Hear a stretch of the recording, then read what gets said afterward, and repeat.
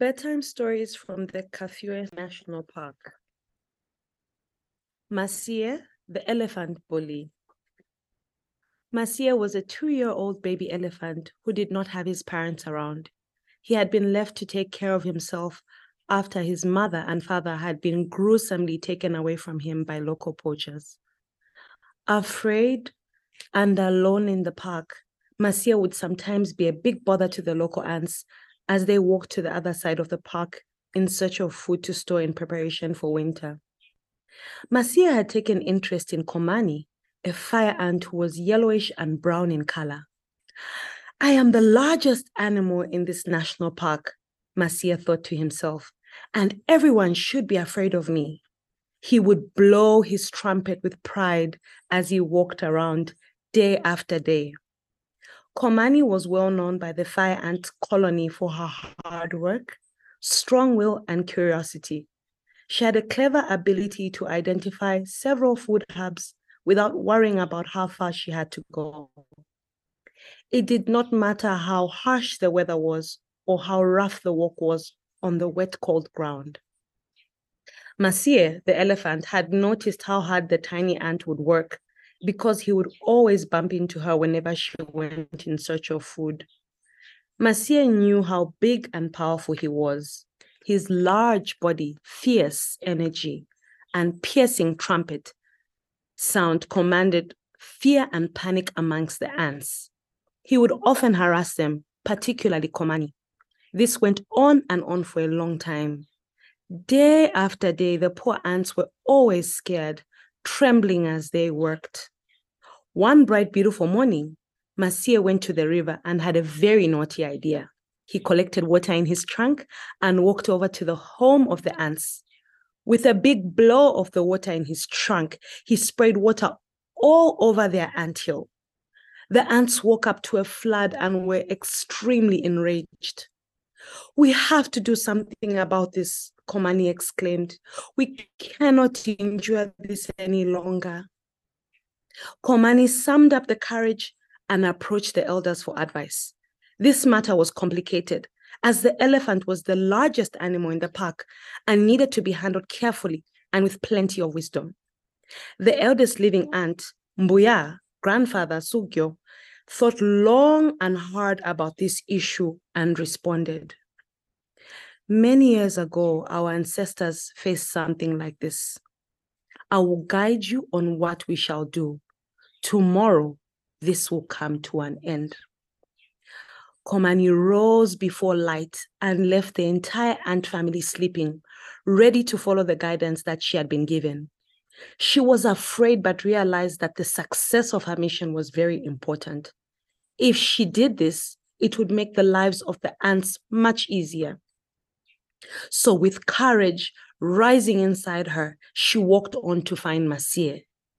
When she eventually saw him, the park giant was sleeping deeply, enjoying his rest.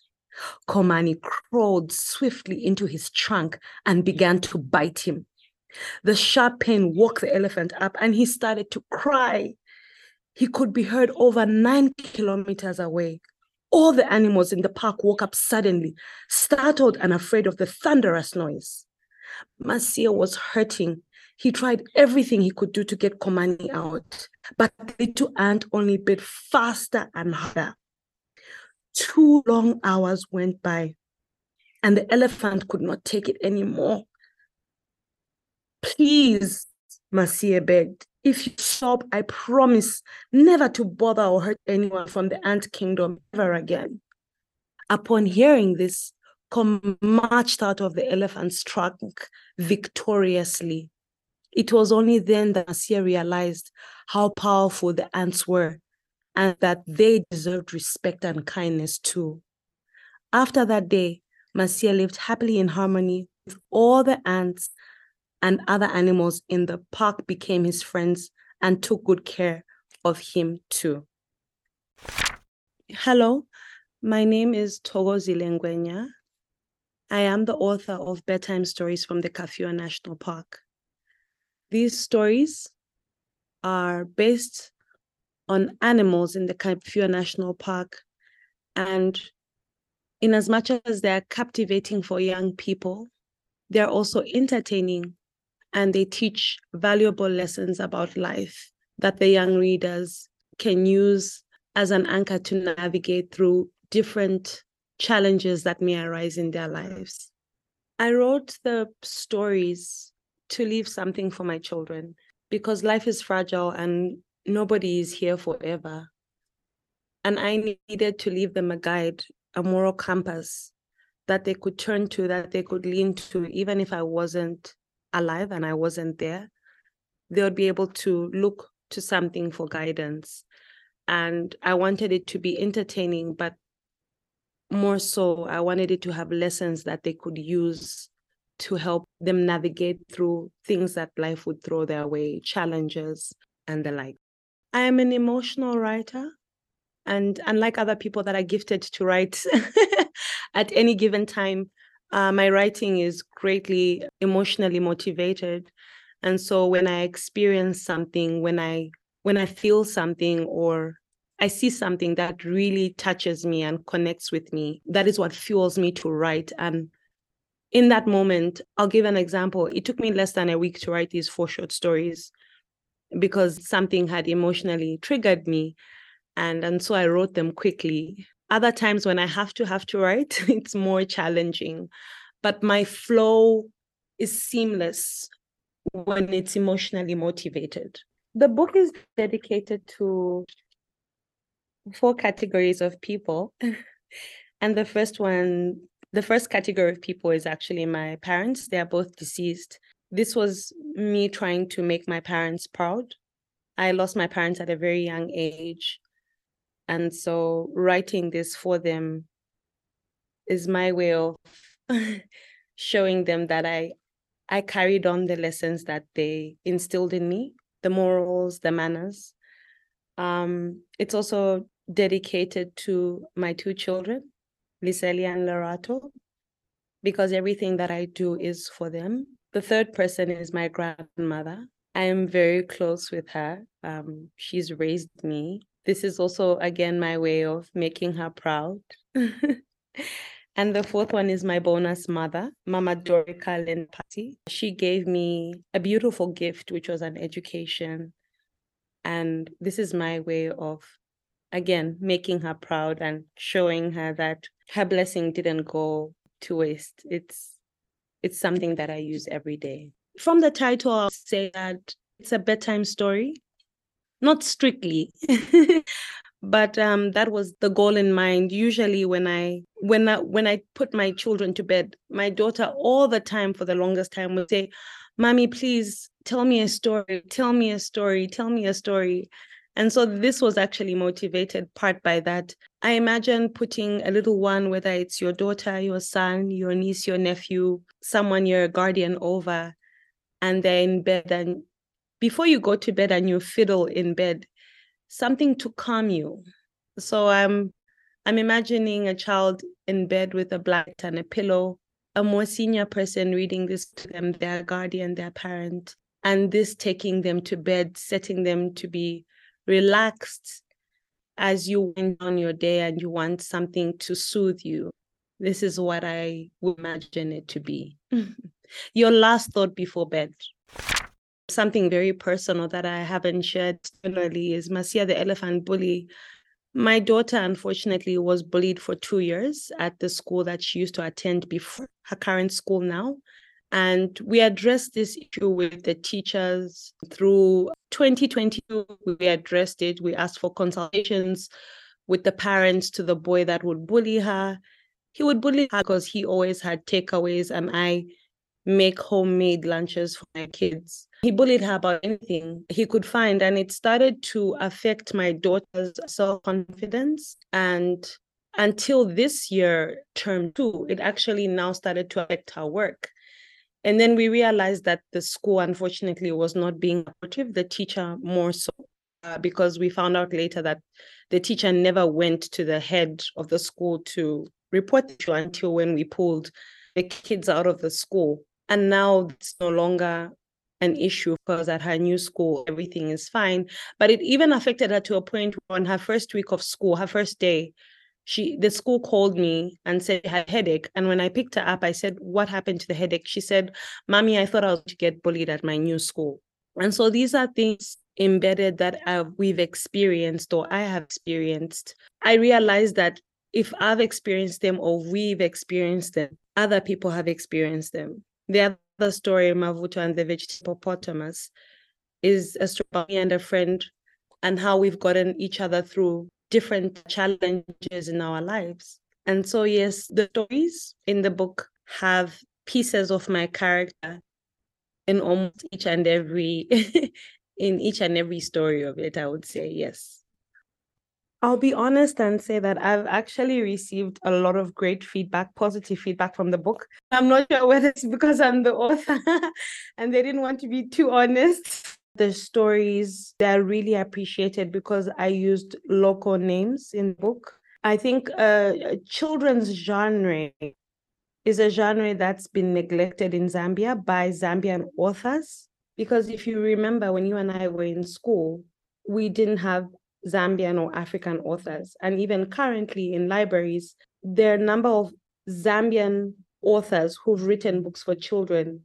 You could count that on your hands, if I'm not mistaken, or if you would agree with me. And so there's been a lot of excitement that Zambian authors are writing for Zambian children using Zambian names, referring to animals that are found in Zambia.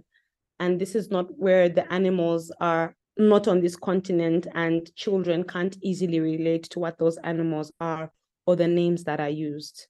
In addition, the length of the story is too long, not too short, just right enough for a child to be engaged, to obtain the lesson and to follow through. I've been complimented about the graphics, which I didn't do myself, but that the graphics used, the pictures were engaging and appealing for children, and that it would make a child really want to grab a copy of the book and read it. I really want to encourage parents to bring about conducive environments where their children can read. I understand that we are in a world filled with technology, there's television. However, reading got me through a lot of difficult things in my life, like the loss of my parents at a young age. I was able to be transported to a safe space and a safe place where I learned a lot of things. And not only did it improve my grammar and vocabulary, but it was entertaining for me. And I just don't know how I would have done it without books. And I've noticed that we're drifting away from that. I would really want to see Zambian children reading books, and not so much on social media reading posts, but reading books. You know, the mind of a child is a sponge, and that's the best time where you can grow your children's grammar, their comprehension, their understanding, and the things that they can learn is endless from books. So that's really, really important to me. Let's encourage our children to read. Let's read as adults ourselves. Secondly, is the stories are fun, I would like to think. But every story has a valuable lesson in it. It's great to read a fun story, but what values are we instilling within children? What morals are we instilling? The first story that I just read was about Masia being a bully. So many parents, like I alluded to my personal story, the parents of that child that was told by their teacher knew that their son was a bully, but didn't address it because they were too busy. As a result of that, my child suffered 2 years of being bullied because the parents would never show up for the consultation meetings. And that affected my child's self-confidence. It affected her education. What are we doing as parents to teach our children better? They are the future of this country. And so the stories here have morals that they teach children, how we should go an extra mile for our friendships, because I also believe in social capital, and we show up for people by being honest, being genuine, being trustworthy. Jumani, the other story, it's about where someone takes from someone that's not theirs. What are we teaching our children? Are we ignoring certain negative attributes that we in our homes recognize? Or are we willing to address these issues and build better characteristics in our children and build the upright moral standing of our children? And thirdly, I want the children to have fun. Reading is fun. It's not boring. My son was saying to me, because he's older than my daughter, he said to me, "Mom, the books I'm reading now have less and less pictures." And I said to him, "Unfortunately, as you grow older, the pictures are going to be less. So you have to hang on." And so that's why I was very deliberate about the pictures and how I carefully created with the designer each and every picture, because there's so much you can do with your imagination. Your imagination can take you to places where an airplane ticket cannot take you, where a vehicle cannot take you. The mind is a beautiful place. And if we can create beautiful spaces within our children's minds for them to explore, I think we would have done quite a lot as parents, as guardians, as uncles and aunties, as adults in this society. Thank you for having me today. My name is Tokozile Ngwenya. This was LEMBA, the Africana Authors Space.